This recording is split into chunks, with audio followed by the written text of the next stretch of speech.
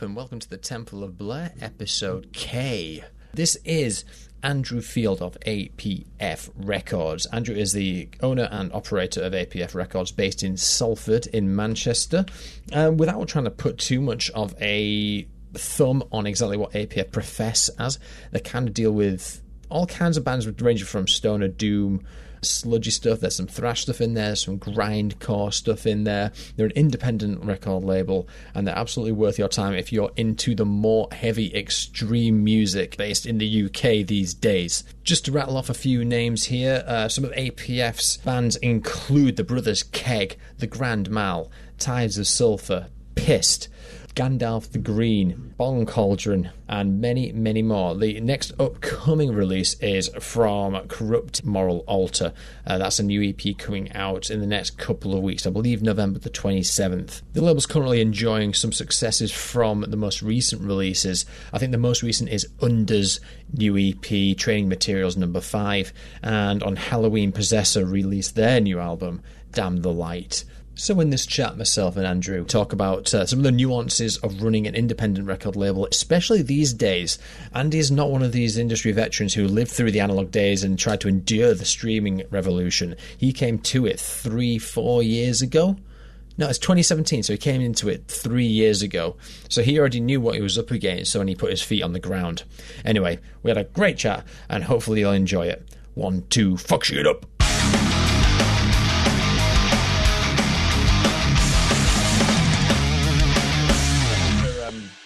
Giving me your time, Andrew. So how are you today? Are you all right? Yeah, pretty well considering. Strange times, isn't it? Yeah, but I'm enjoying it. I say I'm enjoying it. I'm enjoying the isolation. As we were just talking about, I've just been cracking on and doing research and speaking to the United States about Roadrunner and stuff like that. So that's been... my evenings have been occupied with that. Although it started out with video games. I played a lot of video games, and then I was like, I need to fucking do something. Do something else. Excellent. But the way we've crossed paths is through our mutual contact, Simon. Yes. So it's really interesting because I was somewhat aware of APF as a local label, but my relationship with stoner metal was very much rooted in New Orleans. It was like Corrosion of Conformity, Crowbar, Down, a bit of Floodgates, a bit of Alabama Thunderpussy. It was all stuff like that. And I'd heard a few British stoner bands like Green Lung, if you want to say Orange Goblin and things like that. But when I contacted you and I said, I'm going to put a mixtape together, it kind of threw my perceptions a little bit in a really positive way because I didn't know where I could direct my love for stoner metal. But now I feel like I've got a place. Was that the idea of the brand at the start? Was that the game plan to give stoner metal, UK stoner metal, a home? I know it's more than just stoner metal, but it's one flavour of the pie. Yeah, I think that's a fair comment because it did grow out of the specifically out of the Manchester stoner doom scene. How it came about, I mean, I'd always wanted to do it. Yeah, back in 1995, when I left university, I worked very briefly for EMI Records in London. Didn't last long, but I spent the next 25 years after that, or so, however long it was, thinking, God, I really wish I'd sort of stuck with that and maybe, kept going with it. And then when I sort of started hanging out in the Manchester stoner doom scene in the sort of about 2015, it became really apparent that a lot of bands either weren't on a label, or didn't want to be on a label, but equally didn't have the resources to go and self-release. And I sat there and thought, well, do you know what?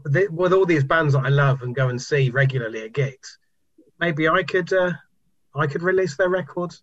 And of course, sat there having no clue on what that would involve, thinking that I knew what it would involve. But, in 2017, I took the plunge with a band called Under, who I think, if you're being brutally honest, they needed a couple of £100 for someone to press some CDs for them. But I said, well, I'm going to start a record label. How about I do it? And from that 200 CDs for Under in 2017, it's grown into this 29 band Yeah. all-encompassing, taking over your life, even when you've got a real job.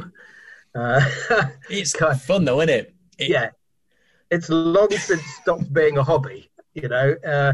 It's beyond even a passion. I mean, genuinely, it's an obsession now. There are days where I think, do you know what? This is taking up too much of my time.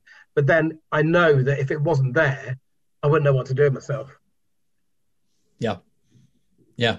Again, it's just like you just defer to video games and watching TV, and I can't. Like I've got my second kid on the way in January, so the only kind of thing I've had to do is just arrange with the missus.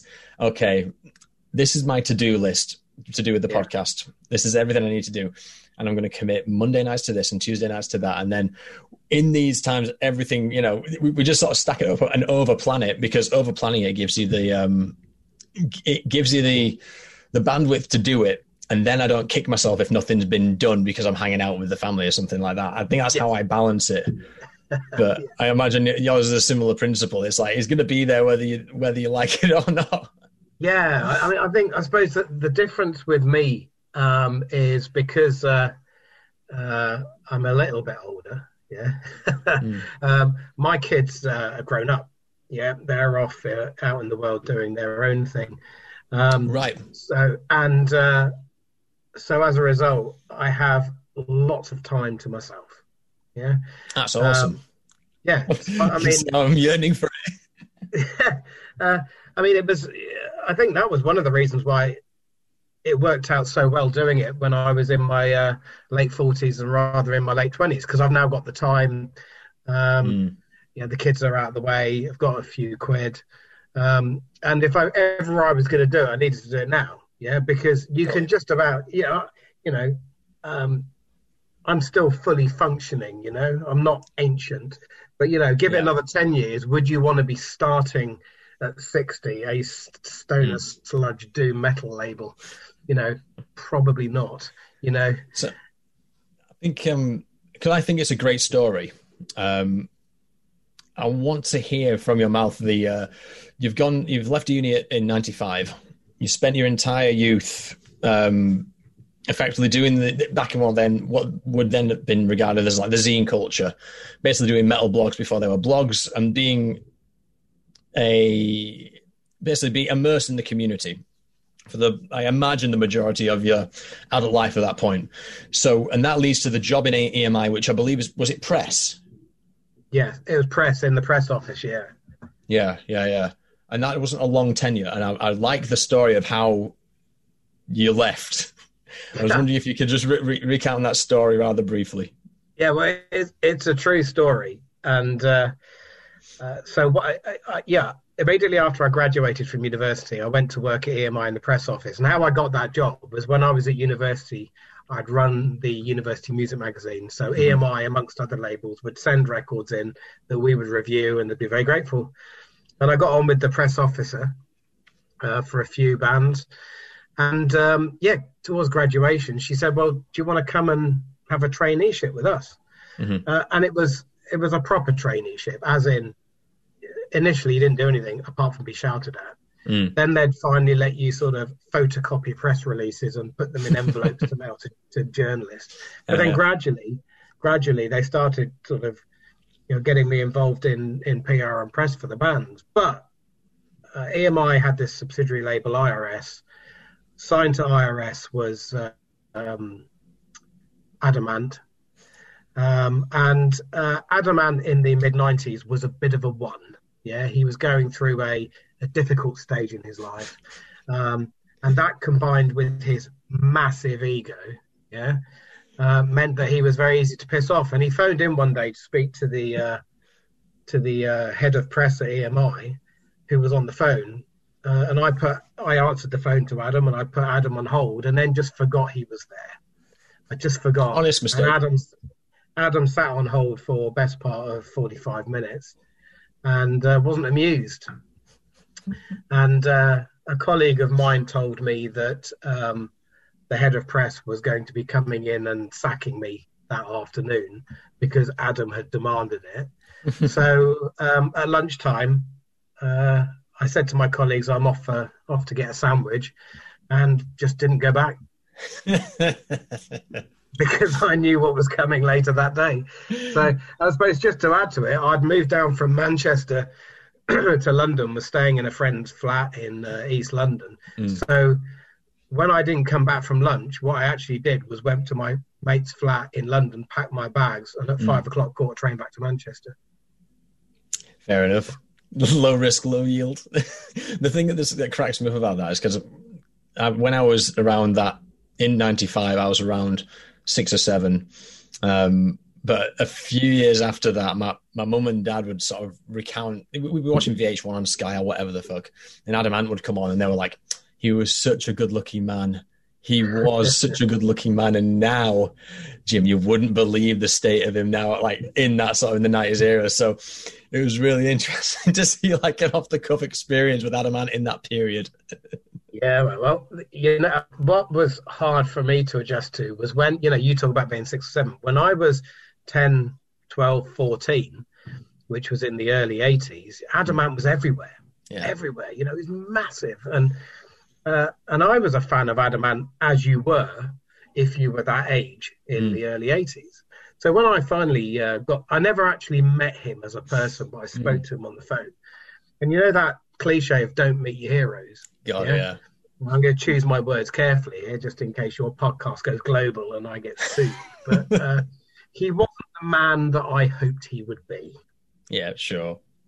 I wouldn't worry about bringing out your dead on this podcast, especially considering I've got about 7 hours of ex Roadrunner band interviews prior to this one. I think it's a defamation safe zone, but no, that cracks me up. That it's a very rock and roll way to leave EMI, that's for sure. So, what did you do in the 22 years ensuing? Unless you don't want to disclose that information, as it's a real job and a real thing. No, it's all right. No, I mean, in a nutshell, I came back to Manchester, and then I became, I suppose, a little bit of the cliche of get a job, find a woman, get married, have kids, get promoted, blah, blah, blah, blah, blah, blah. And do you know what? It didn't really make me happy. And in the end, I got divorced in about 2008, and both my ex-wife and I agree that was the best thing that could have ever happened to either of us. But then after that, I just started to realise that life as it wasn't making me happy or taking me where I wanted it. And I came to, it sounds like a cliche, but I came to the Manchester Stoner Doom scene through having been into bands in the 90s like Caius and Trouble, bands like that.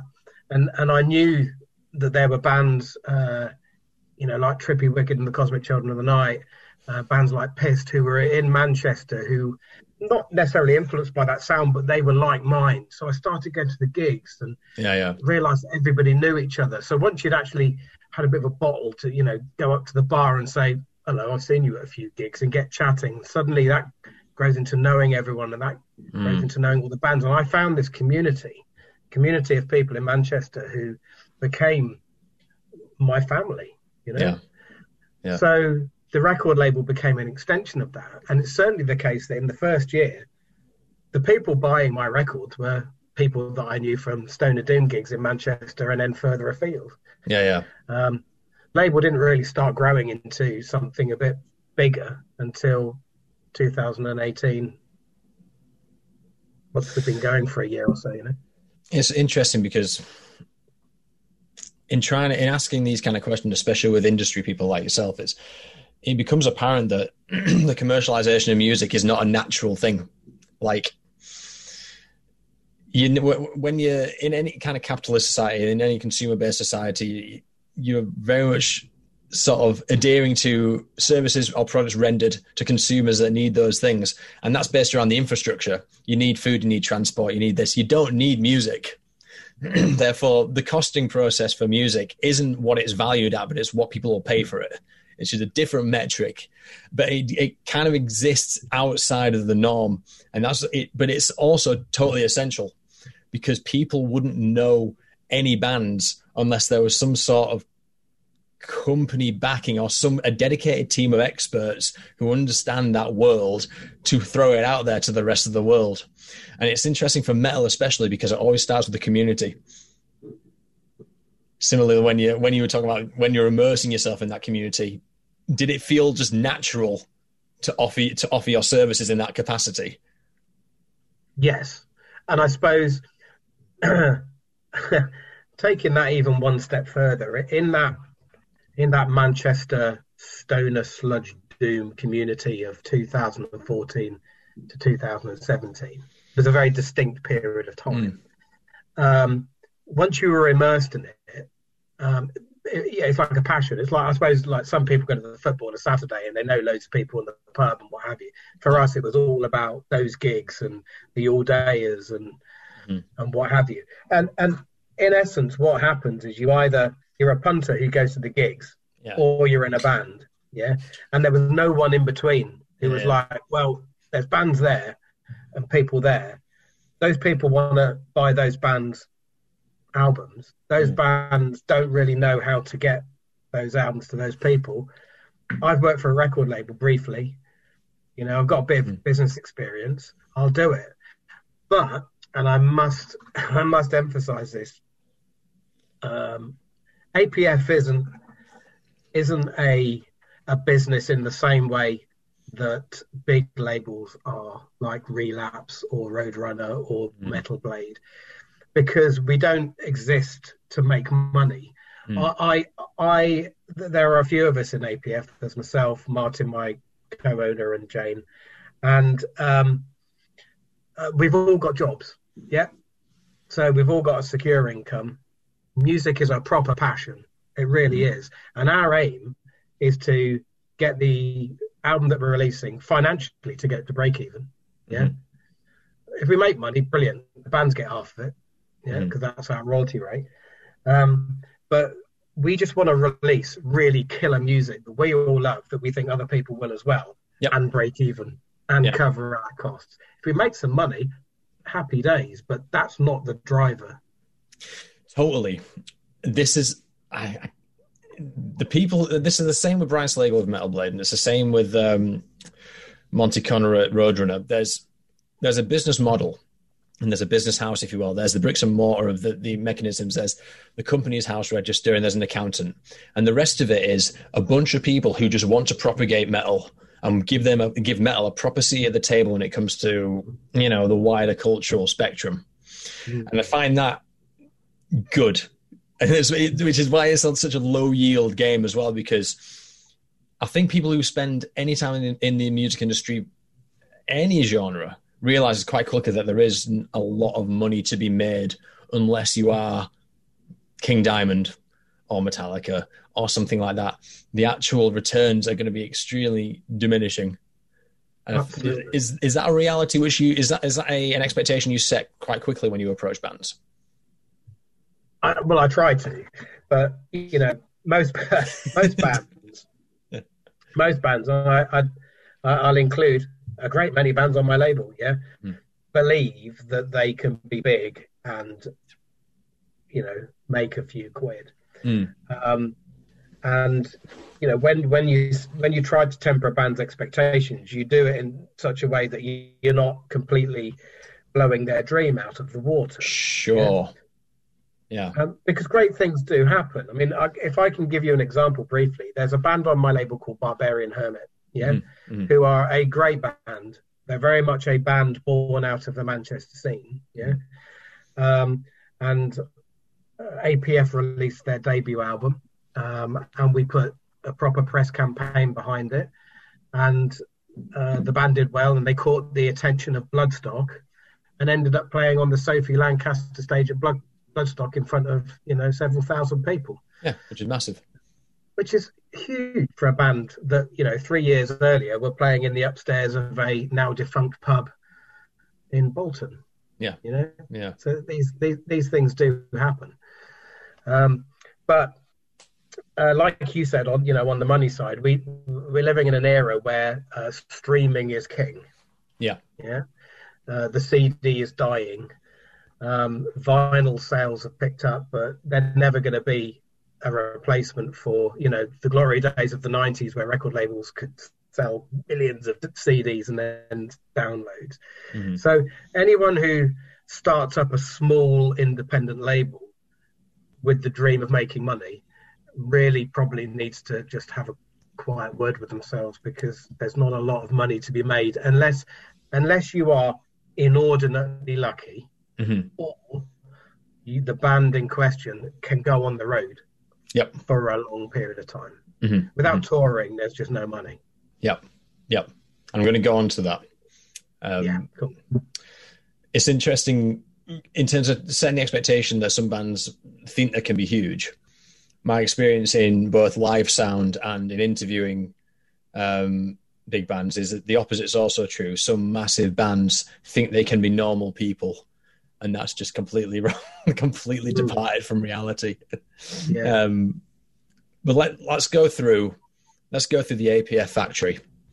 Right. Let's try and obviously, in terms of a conflict of interest, you can knock me on the head for these questions, because it could be somewhat contentious and alluding to contractual arrangements and things like that. So you mentioned as part of your deal, the royalties are 50-50. So that's after all overheads, presumably. Yeah, 50% of profits. Yeah, it used to be even more in the band favour. Yeah, when I first started, I used to give the band the bulk of the profits, but as any business grows, as any label grows, it creates overhead. Mm-hmm. Horrible to talk business, but it does. Yeah. And there's certain costs that I have to cover. And a 50-50 split on profits is actually, I think it's becoming more of an industry standard amongst labels that want to keep their bands. Yeah, it's actually exactly what Creation did in the 90s, the Britpop Correct. label, 50-50 exactly. And for the time, that was pretty revolutionary. It was quite a sizable chunk for a band, and thus it was very appealing. So if I was a band that was ready to go into the studio for an album, let's say you picked up a demo and you liked it, what's the production budget? Is it zero? I've got Ableton Live, I can handle it. Or is there a set figure that you invest in a starter out band for a debut album, which maybe includes a press cycle, maybe doesn't? I don't know. Is there a set formula for a new band, I guess, is the better question. Well, you see, APF, because it's young, is what the industry would call a distro label. And what they mean by that is a band comes to you with a mastered album and artwork and goes, release that and promote it, please. Yeah. So all the bands that I've signed up until now, when they've come to me, have had an album recorded. Right. They have paid for it. Yeah. Mm-hmm. As APF gets bigger, we will pay more of that kind of thing. So we will put more money into recording, into artwork. But the reality is that if I'd funded all of the recording for all of the albums that I've released, I'd now be on the street. Yeah. Yeah. An album at my level will sell between 200 and 700 copies. Yeah. That's the truth. Mm-hmm. That might surprise a lot of people. I think people look at a record label and think, fucking hell, they're selling thousands and thousands. But in the era of streaming, you're not. Yeah. And so if you just do the maths on 700 albums sold, if I'm then paying, for a band to be in the studio for 2 weeks at £2,500, then putting a £1,500 PR campaign on it, then paying for the videos, et cetera, et cetera. You would never recoup. Yeah, you'd never recoup. Yeah? I recently, for the first time, paid for one of my bands to record, mix, master their album, and I paid for artwork, and I put a PR campaign behind it. Okay. Whilst that album sold very well, it'll take another 2 years for it to break even. Yeah, unless they're very lucky, Yeah. It's the what's the word? The dynamics are interesting because anyone can do it now, and it's almost been almost attacked, kind of like when you speak to, or when you read interviews with other industry, sort of especially veteran industry people who've lived through the analog age into the digital age, they kind of go, anyone with a computer can do it now, as if it's a bad thing. But you see artists like Hellripper, you see like a lot of the big industrial artists who go out there and smash it, they still turn out a really good product. So there's not really a lot, unless you are, as a brand, trying to create a brand factory and sort of go, all right, well, I've got a producer here and we've got a preferred studio and we've got preferred gear and we've got preferred artists. There's not a lot of reasons to go for that, really, I don't think. No. Yeah, it seems like you agree with that. Yeah, on branding, well, I think I know that APF is really hard to describe because we aren't a label that releases lots of albums that look the same or sound the same. Yeah. So in Stoner Doom, you've got some labels who I respect highly, like Riding Easy, yeah. But everything they release looks like California. Right. Yeah? Okay. Every album they ever release looks like California. Riding Easy. Yeah. Riding Easy. There are some other labels. Cursed Tongue Records, for example, who have a real look. Yeah. All their albums have an artwork theme. Yeah. And those labels tend to release Stoner Doom. Yeah. And everything that they release is a variation of Stoner Doom. And I totally respect that. Yeah. Me, no, complete opposite. Yeah. If it's really heavy, yeah, and I like it, then chances are I'm going to release it, which is why on APF we have a number of sludge bands, Stoner Doom bands, but we also have Red Eye Revival, who are a thrash band. Yeah. Or we have Video Nasties, who are a black and roll band, or we have Corrupt Moral Altar, who are in essence a grindcore band with sludge elements. If it's really heavy and I like it, I'll release it. And there's no theme to the artwork whatsoever. If you were to put all the 30 odd albums that we've released, on a poster, people would think there's just no theme there, and that's the point. Yeah. Don't want a theme. Yeah. Is speaking again about the APF factory. So, do you have a hand in any of the production at all? Like, is there anything that you wouldn't, for example, accept? Or is it because, like, I guess if people are coming at you with an album already, it's already a product and you already signed off on it by talking to them? Yes. Yes, but then I know where you're going. For example, if the band comes on to doing album number 2. I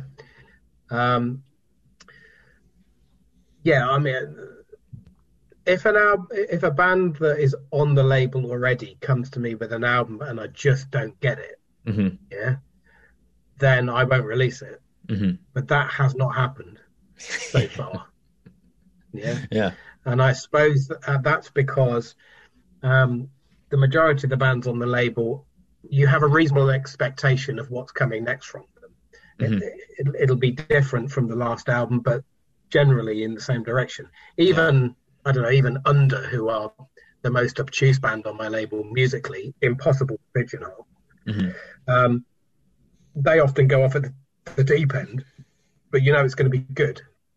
So there's no risk to me that I'm not going to like it, and that is the signing criteria. The signing criteria is I have to like it, and I have to get goosebumps when I listen to the riffs. And if I don't, then I'm not releasing it. And it's game over. Yeah, and just on that, I have passed on some bands who have made some very commercial music, which has gone on to sell a lot of copies, but it just didn't connect with me as an individual. And going back to what we were talking about, money, I have passed on things that would have made me a lot of money, but I just didn't connect with the music, so I passed. Thing is, if you don't connect with it, you're then liable to not make good decisions behind it. Correct. Because if you don't understand it, you can't propagate its existence, really. Yeah, in my case, if I'm not passionate about it, I'm not going to push it. Yeah. In terms of touring, Do you guys offer touring support, or is that typically a management? That process is divorced from the label process. Yeah. I don't profess to be a booking agent or a manager to my bands. Some of my bands have management and booking agents, some don't. I'm always there to help my bands. So some of my bands, if they're putting a tour together, they'll ask me who I know across the country, venue wise or booking agents. Yeah. But my main source of support is giving them lots of records to sell when they're playing gigs. How's the pandemic been for you guys then? Because I've seen a few EPs coming out. Is that the bands themselves going, take advantage? Let's throw Andrew a bone here. We've got 5 songs that we can churn out. A variation on that. I mean, I have put out a number of EPs recently. Under's EP, which was out on Friday, Training Resource number 5. They were meant to be in the studio now recording album number 3. Right. And obviously that can't happen. So they decided to do a 4-track EP, which was in essence one recording split into 4 parts that they recorded in their rehearsal room and had professionally mixed and mastered. Corrupt Moral Altar, we were talking before the pandemic. So that EP isn't as a result of the pandemic. And that EP has taken the band a long time to come to fruition. I mean, I think their last album, was, crikey, 4 years ago? 2007, I believe. Oh, 17, sorry, not 7. Yeah, almost 4 years ago. I'm putting something out in January by a duo called Wall, who are 2 guys, Elliot and Ryan Cole, who are in a couple of other bands on my label, and that is very much a lockdown project. Right. They were creatively in need of doing something, so they bashed out an EP. Yeah. How's the Possessor record going? That came out 2 weeks ago now. Yeah, man, that's doing well. You mentioned our press friend, Mr. Glacken. He's smashed it out of the park on that one. Yeah. But actually, Possessor is very much a lockdown album.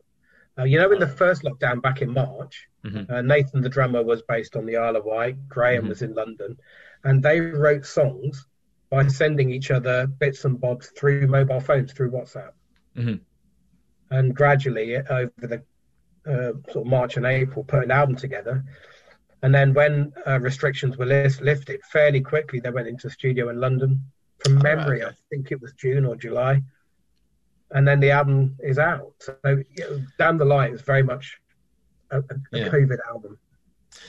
Do you think... I've got a theory that I kind of, in terms of keeping momentum with bands, I kind of want to see, instead of an album cycle once every 2 or 3 years, I want to see 2 EPs a year. I feel like the metabolic rate of my attention span and maybe the wider community's attention span would have benefited from 4 Black Sabbath EPs over a 2 or 3 year period, as opposed to them retiring altogether. Do you think that's a thing? There could be a thing. I asked this to Hellripper, James McBain, and he said, no, albums will never die, on the basis that it's kind of like it's a piece of art from beginning to end. It's a bookended piece of thing, whereas EPs are more of a moment in time, kind of, this is where we are in March, this is where we are in September, and so on.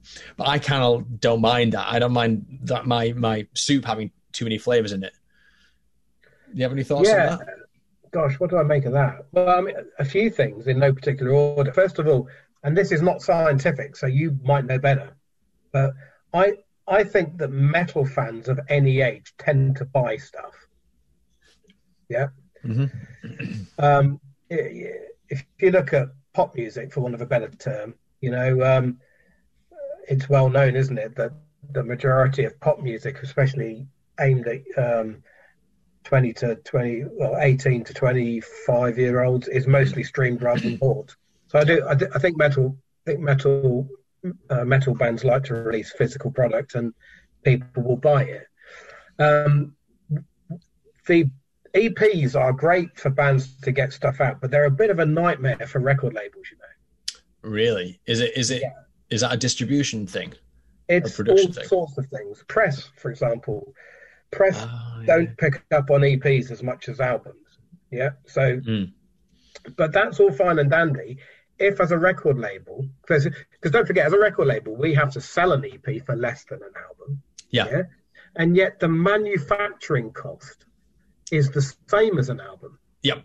So, this Corrupt Moral Altar EP, which I'm putting out in a few weeks' time, that CD has cost me exactly the same as it would if there was 70 minutes of music on it rather than 20.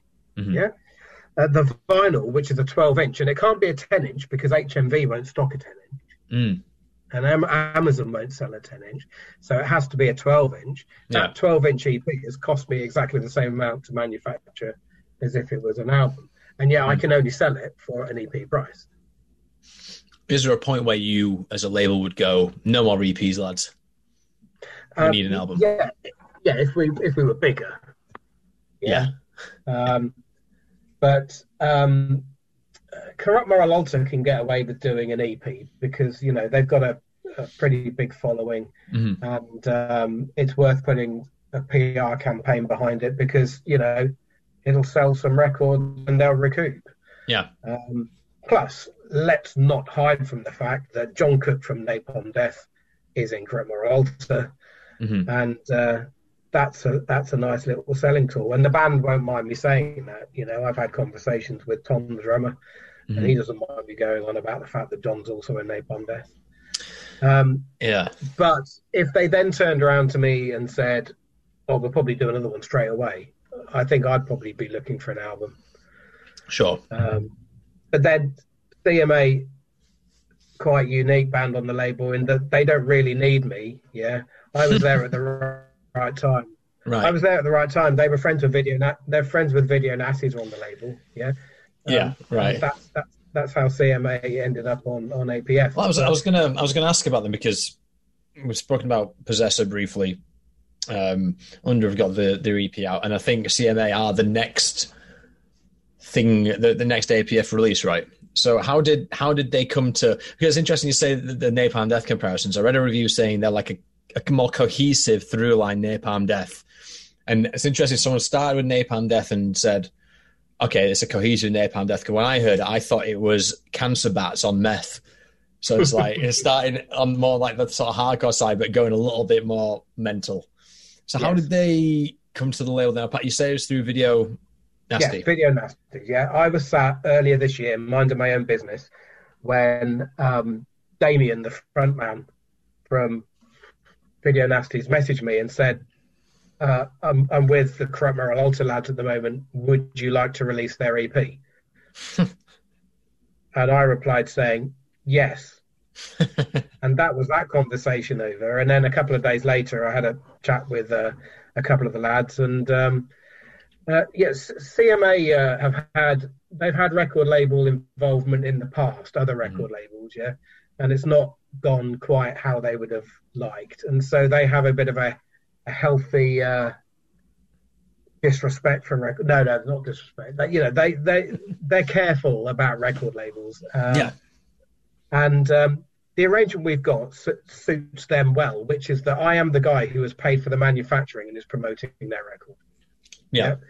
And as long as I do that well, they might give me another one. Yeah. But beyond that, they wouldn't describe themselves as an APF Records band. They would describe themselves as a band who are releasing an EP on APF Records. And I totally respect that. Yeah, that's interesting. Yeah. You mentioned that some bands don't really take kindly to record labels or don't appreciate the input. I'm out of my wheelhouse now. Why is that in general? Well, the one that's often thrown around is the word greedy in front of record labels. Yeah, which I think a lot of that actually goes back to a time in the past where record labels famously made a shit ton of money out of artists. I can't comment on whether or not that still goes on in other bigger record labels because I don't really pay them much attention. But I'll often hear a fan say or type on Facebook or somewhere, I just buy stuff direct from the band. No need to fill the pockets of the record label. And I sit there and always laugh because, first of all, you should see the size of my record label's overdraft for a start. Yeah? But secondly, I'm the guy who's had it. I've paid for it to be manufactured. Yeah. So, if you buy a record off of me, all you're doing is contributing towards the manufacturing, the promotion of that record. That's it. Yeah. It's not like I'm sat here in a mansion driving a nice fast car. It's an antiquated viewpoint, and speaking to industry people for the last 2 months has really helped me empathize with record labels a lot more. It typically, even in the olden days, it wasn't always a terrible deal. It's just that the bands weren't party to an arrangement. They were an asset to the arrangement. And when that relationship's established, if they can't pay their account because their record has not sold much, they will just be forgotten about and left on the side, or the option won't be picked up, or whatever's going to happen. Because at the end of the day, what's the label going to do? Are they going to drop that band of 4 lads that hasn't sold any records? Or are they going to sack that guy over there who's spinning 10 plates trying to get 10 other bands on the road? It's as simple as that. All you got to do is peel one onion layer back before you realize there is no fat guy behind a desk smoking a cigar in the record industry. Half of the record industry is people that retired in the 90s because they were sick of it and are now going to PR or going to management. That seems to be my sample size. My sample size of 25 people. That appears to be it. Yeah. I do you know what? I'd love to tell you that I could answer that, but I really don't worry too much about what other labels are doing. Sure. I think if you start looking at other labels, then you're taking of course you could argue that you look at other labels and learn things. I totally get that. If I buy a vinyl or a CD off of another label, of course I'm going to have a look on there and for tips and what have you, but I'm more focused on what we're doing, and what I was best doing was just focusing on doing what I do well, which is releasing music that I like and Martin likes and Jane likes, and if everyone else likes it as well, that's a bonus. Do it in such a way that if they don't like it, we don't lose a shed load of money. I think the relationship between yourself and other labels, and what bands' relationships with like the wider sort of label community needs to be as well, is it's like we were saying before. It's just a community of people who want to make metal happen. And even if you had like competitors in the UK producing similar, say Doom, Stoner, and things like that, there's never really an adversity because everyone's mates. What you typically find is everyone's mates, and the only differentiating factor between the labels is they do things slightly differently. And if that appeals to you, then that appeals to you. There's no hard feelings with someone who goes, you know what, I prefer a 50-50 split against a 60-40 split, or vice versa. I think that's definitely something that people don't realize. There aren't a lot of competitors. They're just friends trying to make things happen behind different companies' house registers. Yeah, totally. Also, you make a valid point there. There are some small labels who release not hugely dissimilar music to me, who are and we talk all the time. Yeah. So Sludge Lord Records, Aaron, who runs that, is a top guy, and I talk to him all the time. Trepanation Recordings, which is run by my mate Dan Dolby. Him and I talk most days. Yeah. Another friend of mine, Frenchie, is involved in a record label called Surviving Sound, which released the new Hidden Mothers EP. We all talk in a little group, in a little messenger group, and swap notes. And if we're having success, we'll congratulate each other. Or if one of us is having a challenge with something, like we've released an album that's not sold, we'll talk to each other. Yeah. So that's a nice little community as well. Yeah, totally.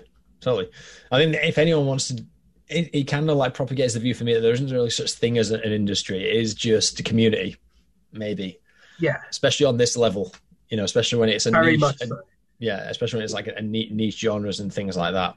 So let's get on to the bands. I think we should get on to the bands a little bit. So I contacted you the other day basically saying I'm going to make a mixtape, like a Spotify playlist, to sort of firing through. What I didn't know was there already was one on Bandcamp. There's plenty of like sort of showcase-esque sort of compilations of APF records. My main takeaway at the minute is I fucking love Video Nasty. I don't know what it is. I think it's the black and rollness of it. I think there's some movements in there that remind me of my Nola, the New Orleans sort of like my sort of anchor point was stoner. There's some bits of that as well in CMA, some little bits that are really sounding kind of like Kingdom of Sorrow and Down and things like that. And then it's quickly dragged away from me because that's the way they operate. It's very, very quick to move into the next riff. But in terms of, I was gonna say in terms of like what's your mainstays. I don't think that's a question you can really answer because they're all like your babies, aren't they? Yeah, they are. In that, I personally signed every band on the label.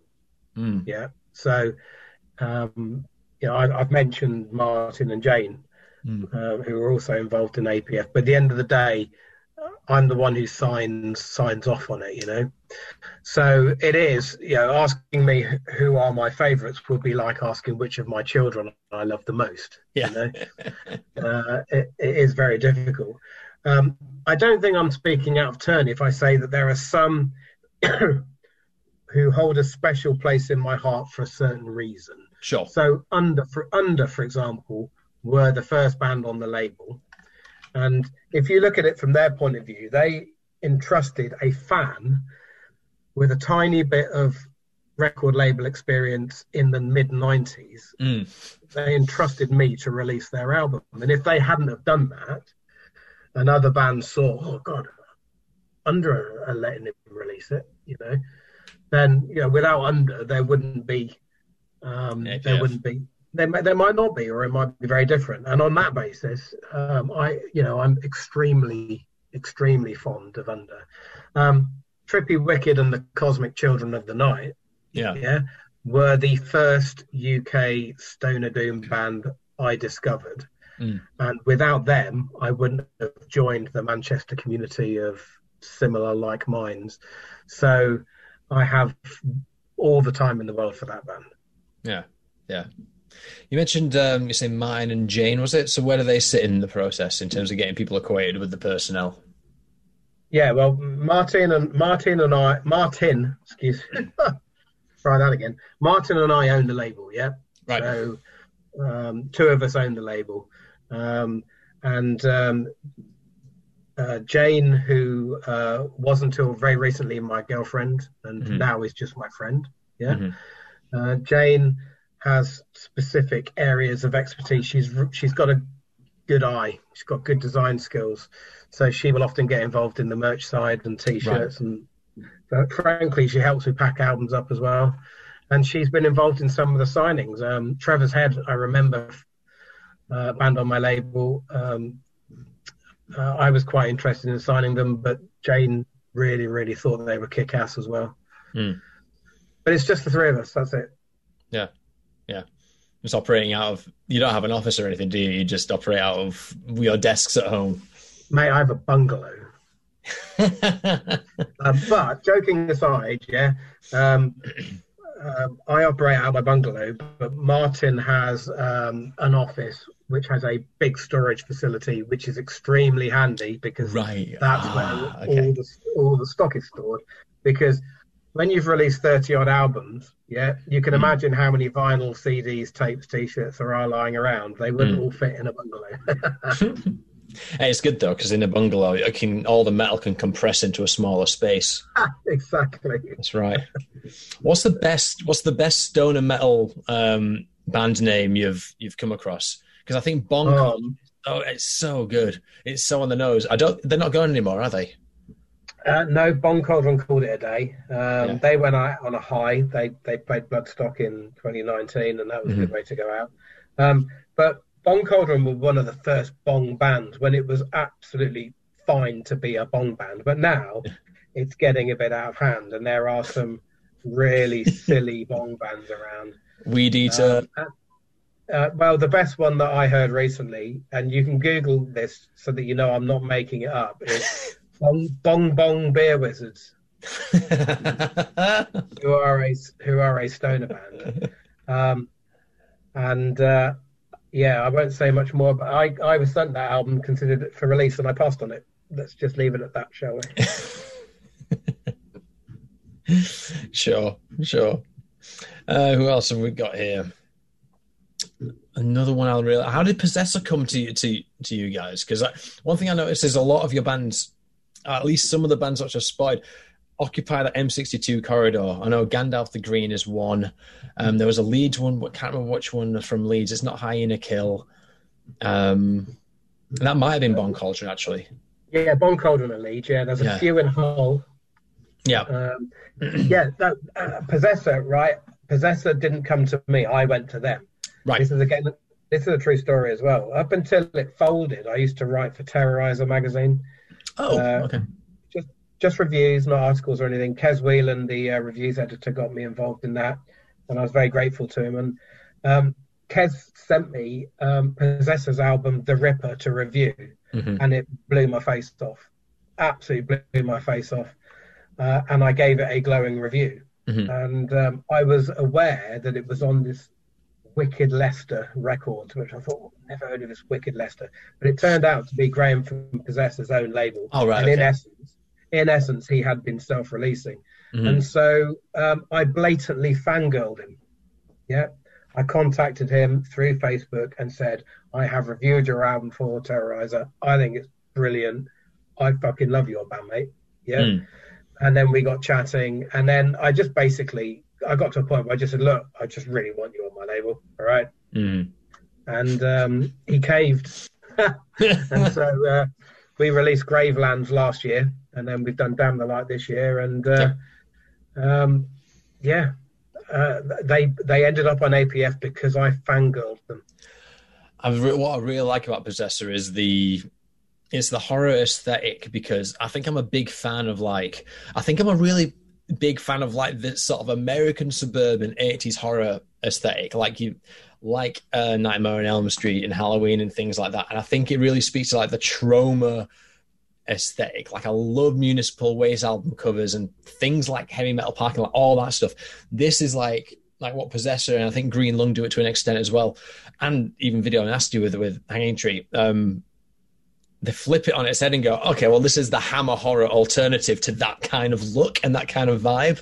And I think it's so worth exploring. Yeah, absolutely. I mean, whilst Video Nasties and Possessor are quite unique bands, they share a love for horror movies. Also, they share a love for the same sort of art, and that helped because it's the same artist who did Possessor's album cover for Damn the Light and Video Nasty's Dominion. Right, Alexander Goulet from Canada, who's also done Dope Throne's albums covers. He's a Dope Throne is another one. Yeah, man. Well, Dope Throne are awesome. Dope Throne are awesome. They came over to they played in Manchester in 2019 at a gig that I helped promote, and right. I got to meet them. And they're just a bunch of reprobates who go on the road and get pissed.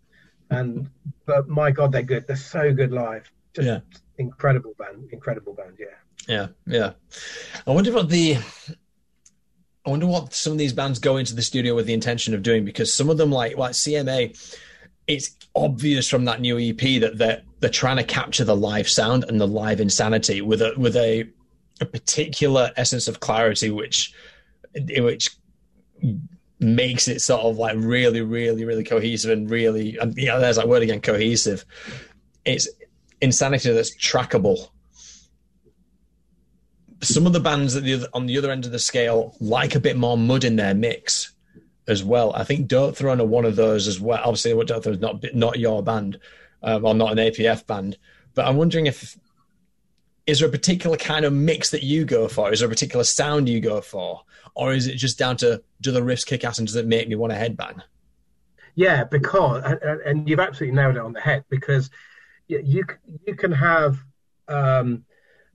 widescreen sounded like it was recorded in a cathedral production and it be incredible, but you can also have the ultimate lo-fi recording and it be incredible.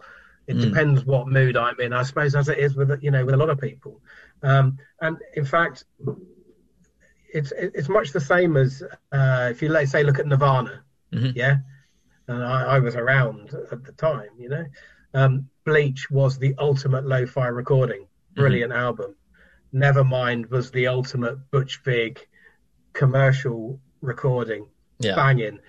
Then they did In Utero, which was completely different. Steve Albini job, banging, you know. Bon Cauldron have done that. Binge, which was my first vinyl release, is a big professional recording. But then Tyke, which was the EP they did just before they split up, was the ultimate lo-fi recording. And they both sound brilliant. Yeah. It's also like Black Album versus any Misfits record from previous to 1992, I think, whenever Danzig left.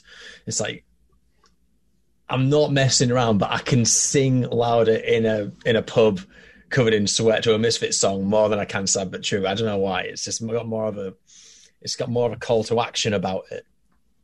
Yeah, absolutely. I mean, with the Corrupt Moral Altar EP, I think the reason it sounds so good is because Tom Dring, who is their drummer, owns Vagrant Studios and thus recorded his band's EP. Yeah, and so I think they're not compressed on time. They're not the word rushing, I guess, as you said earlier. They took a while to get through it, but I guess the quality speaks for itself. Yeah, it took a long while. Obviously, it took a long time, and it turned out well. I think also sonically, it's not only is it really well recorded, but Russ Russell, legendary Russ Russell, mastered it as well. Right. Artwork is by the layout of the vinyl is by Larissa from Venom Prison. There's some pretty heavyweight people involved in it. Yeah, I'm very lucky to be releasing it. I'm not going to lie. I was thrilled to bits when they said, yes, Mr. Record Label, you can put it out. I was thrilled. I may be speaking to him next week, so that should be fun. Yeah. Cool.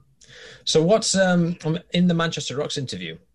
APF itself is well recorded in between. I think it's Riffopedia and an interview you do with Manchester Rocks. It kind of covers quite a lot of the ground.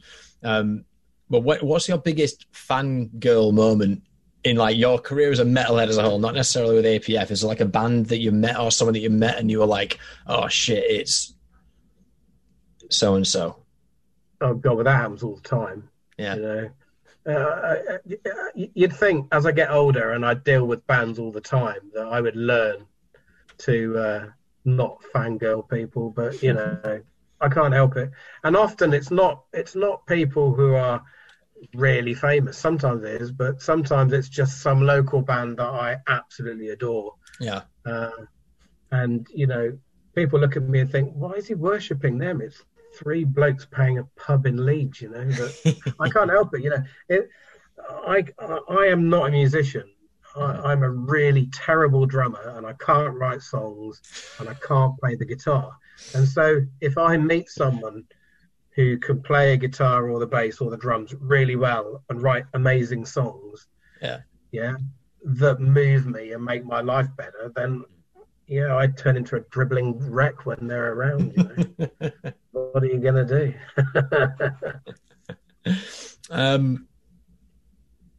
With regards, so is there anyone in particular that especially in your EMI days, is there anyone you actually did meet? I'm just curious about those EMI days, especially in such a weirdly potent time when the CD explosion was happening. Yeah, man. I mean, I met Cliff Richard. No way. That's awesome. Yeah, man. That was surreal. I met Cliff Richard.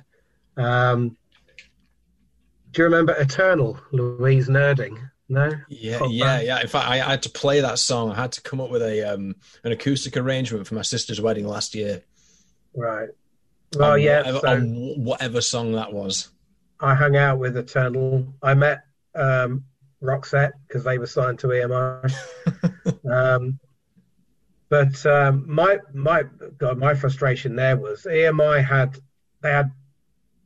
some really amazing rock bands and metal bands on IRS who no one ever got to hear from because they just didn't promote them. It's just so for not making money. Yeah.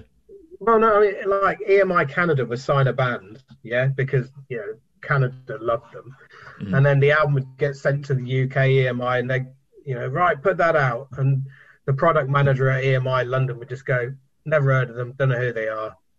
We'll have a couple of 100,000 CDs manufactured. And I'd be sat there saying, this is a really great album, you should be promoting this.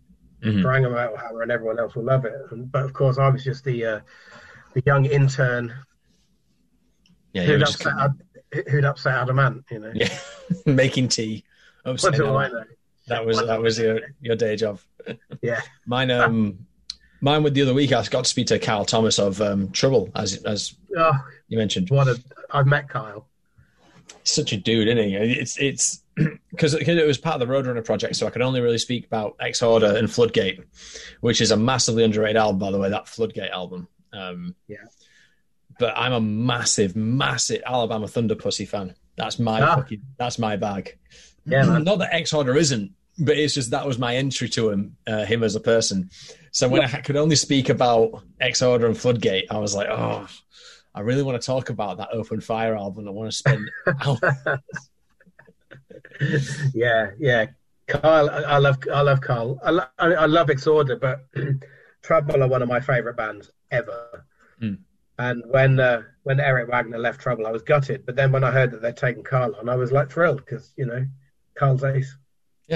Yeah, he kicks ass. And that new Exorder album does kick tits as well. It does. They've done very well, haven't they? Yeah, I mean, he was saying it was the one example of when the production went so well that he felt like it captured the live show properly, the live sound. He said the first two Exorder albums, as great as they are and as revered as they are, didn't quite get that vibe. But I kind of like the mystery against a studio versus a live experience.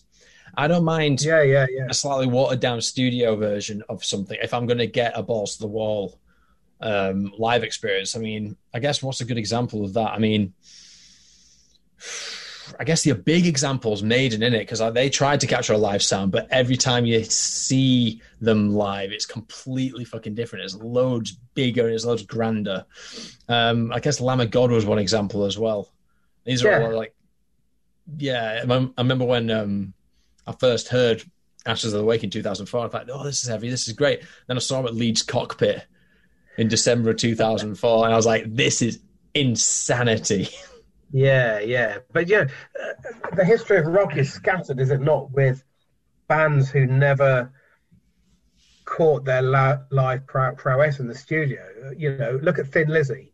Arguably, Thin Lizzy were never as good on record as they were live, apart from the live album, Live and Dangerous. And, I saw Motorhead many times back in the day. Motorhead were fucking incendiary live, yeah? But at the risk of upsetting Motorhead fans, they never captured their sound on record across their whole career. So, and it continues on, doesn't it? Yeah, I'm due to speak to Rob Beaton at some point. And obviously him in his capacity as a mastering engineer, I'll be asking about the loudness war. Apparently that's a thing where I've actually heard two opinions on this. So throughout like the 80s and 90s, there was apparently a competing loudness war where whenever someone was given a mix to master, their priority was making it louder rather than making it sound good. So you had the waveform would end up just being a big thick line, and a particular loud bit, it'd start clipping, regardless of what it is. And then that's why you get these remasters in like the 2000s and 2010s of classic albums, because they were victims of the loudness war. So now it had to get redone. But I've got a second thing on this, which was James Dolby's take on it, which was every recording engineer in the 70s, 80s, and 90s was on cocaine. And cocaine messes with your top end perception. It's like throwing a low pass filter on your ears. Yeah. So these guys thought they were mixing a great album. When they put it out and they stopped taking cocaine, they realized that there wasn't any like top end on those albums, which is another reason why these remasters happen. So I want to get to the bottom of that at some point. That's very interesting. Yeah, I suppose the loudness wars ended when Metallica released St. Anger, which was the ultimate clipped. Or no, Death Magnetic. Sorry. Death Magnetic, yeah. Yep. Which is the ultimate too loud, mastered to an inch of its life album. Apparently, that's how Ted Jensen received the mix. It was like there was there was nothing to do. It was received as that, and he couldn't do anything with it. Wow, bless him. Who was it who came out and I can't remember who announced this, but basically now Apple came out and said if you want to release music on our platform, it goes through our mastering systems. So if the iPod or the Apple Music version of Death Magnetic actually sounds good. Because whatever they've done to it, I don't know if they've got engineers in or it's an algorithmically driven process. It just works a lot more now for Apple. Do you know what I would like? If all mastering engineers actually mastered at the same volume. And I'll tell you where this has become an interesting... I've done a couple of compilation CDs, and I did one earlier this year to celebrate 3 years of the label, which was a double CD. Mm-hmm. Yeah? And when I compiled all the mastered WAVs to go over to the CD manufacturer, basically all the WAVs are a different volume. Yeah. So you can pay someone to go and sort that out for you, but for the sake of a free 2 CD compilation, I don't really want to spend the money, if I'm being brutally honest. Mm-hmm.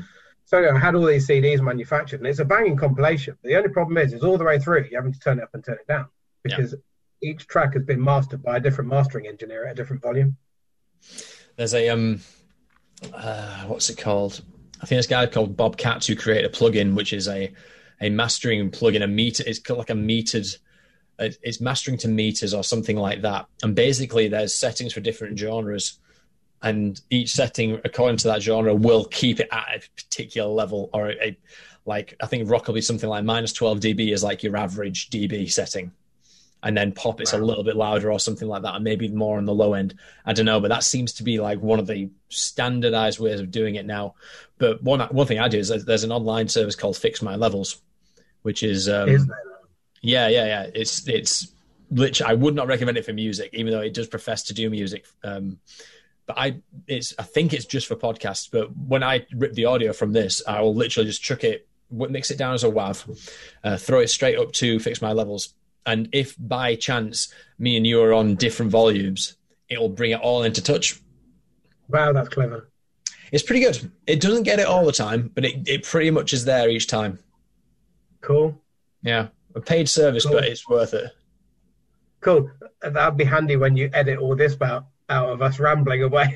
No, I keep this shit in, man. This I love this stuff.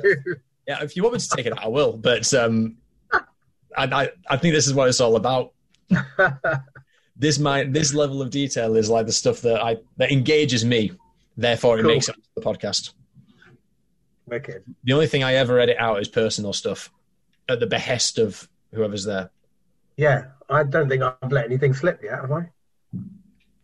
No. Hurrah. No.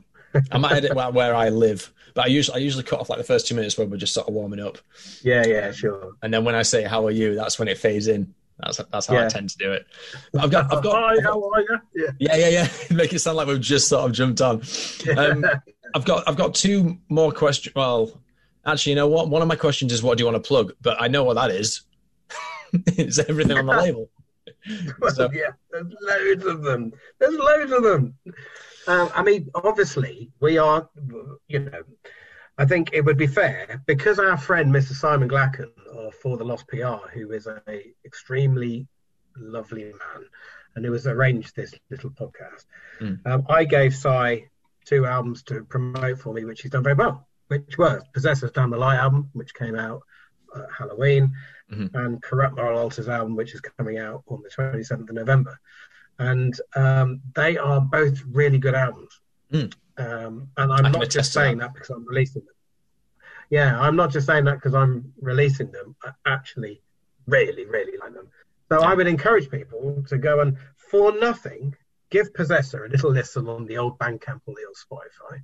Yeah. And see what you make of that. And with Corrupt Moral Altar, similarly, you don't have to go and buy anything. You can listen to them on Spotify. She's You Smell Expensive single is on there.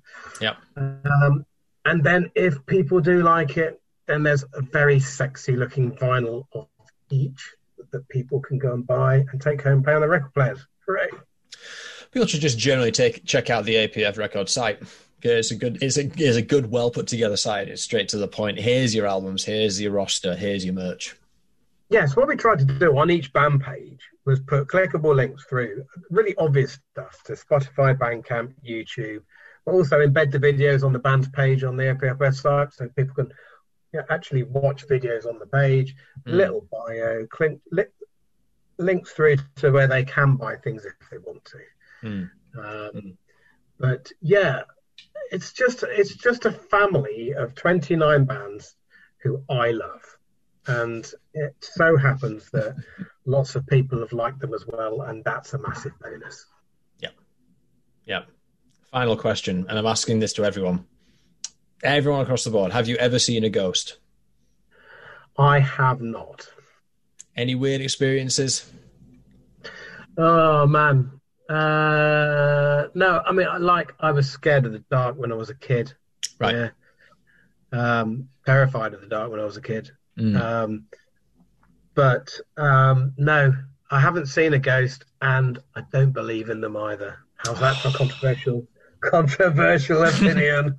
There was a time where the only ghost experiences I got reported back were people who think they'd seen ghost cats and ghost dogs. Wow. And then Kyle Thomas broke that streak because he actually saw a ghost, and he told me about that. Did he now? Yeah. Wow. Bless him. Yeah. If ever you speak to Kyle again, I think you should have a follow-up interview with Kyle. Yeah. I think this would be important. Yeah. And because you don't want to get in trouble, you could say, spoke to Andrew Field from APF Records, and he wants to know when's the new Trouble album coming out, because it's taking forever. Yeah. I've got him on chat. I might actually. But there you go. Well, there you go. I'll ask him. I've got Carla on Facebook, but here's a story for you. And this is again a true story. Yeah, I stopped drinking in February of this year, so I've been sober since February. Yeah, and one of the many reasons why I stopped drinking is because I used to wake up in the morning having messaged internationally active huge rock musicians on Messenger and have no recollection. And Kyle was such a person. I once at 3:00 in the morning sent him a rambling message telling him how much I loved him and my opinion on him and his band and what have you, and how I wanted to book his band in Manchester, even though at the time I wasn't a promoter. Yeah. And then I woke up, and when you look at your phone and go, oh God, I didn't. I did. So yeah, if you speak to Kyle, ask about the new Trouble album, but also says Andrew Field says sorry for the 3 a.m. message he sent you last year. I'll let him know. I'll definitely let him know. Is there anything else you want to cover? I've taken up more time than I promised to. It's past both our bedtimes, I think. No, do you know what? I really appreciate your time. It was lovely speaking to you, and good luck with the Roadrunner project, man. Oh, thanks, dude. I'm sorry this was very much focused on the business and less on the music, but I kind of that's my point of reference. I like to see how this stuff works, how the sausage is made. And I think it should be, hopefully it's valuable to really put a face to the brand and it's as you said yourself just a minute ago, these are all the bands you like. And I think people get a sense of the kind of guy you are and the kind of modus operandi you're operating behind. I think it helps paint a picture and it helps feed the community. So I appreciate your time. And I'd love to follow us up and say, I'm going to support this by buying a t-shirt, but everything's fucking sold out. I know. I need to get some more t-shirts done. I know. Jane has been right in my ribs about the lack of t-shirts recently, so we will sort out some more t-shirts. It's cool. I'll be jumping straight on it. All right, dude. I'm gonna let you go, and I'm gonna edit this straight away. And then by the time you wake up tomorrow, there'll be an MP4 or a link to an MP4 in your. Good man. Good to see you.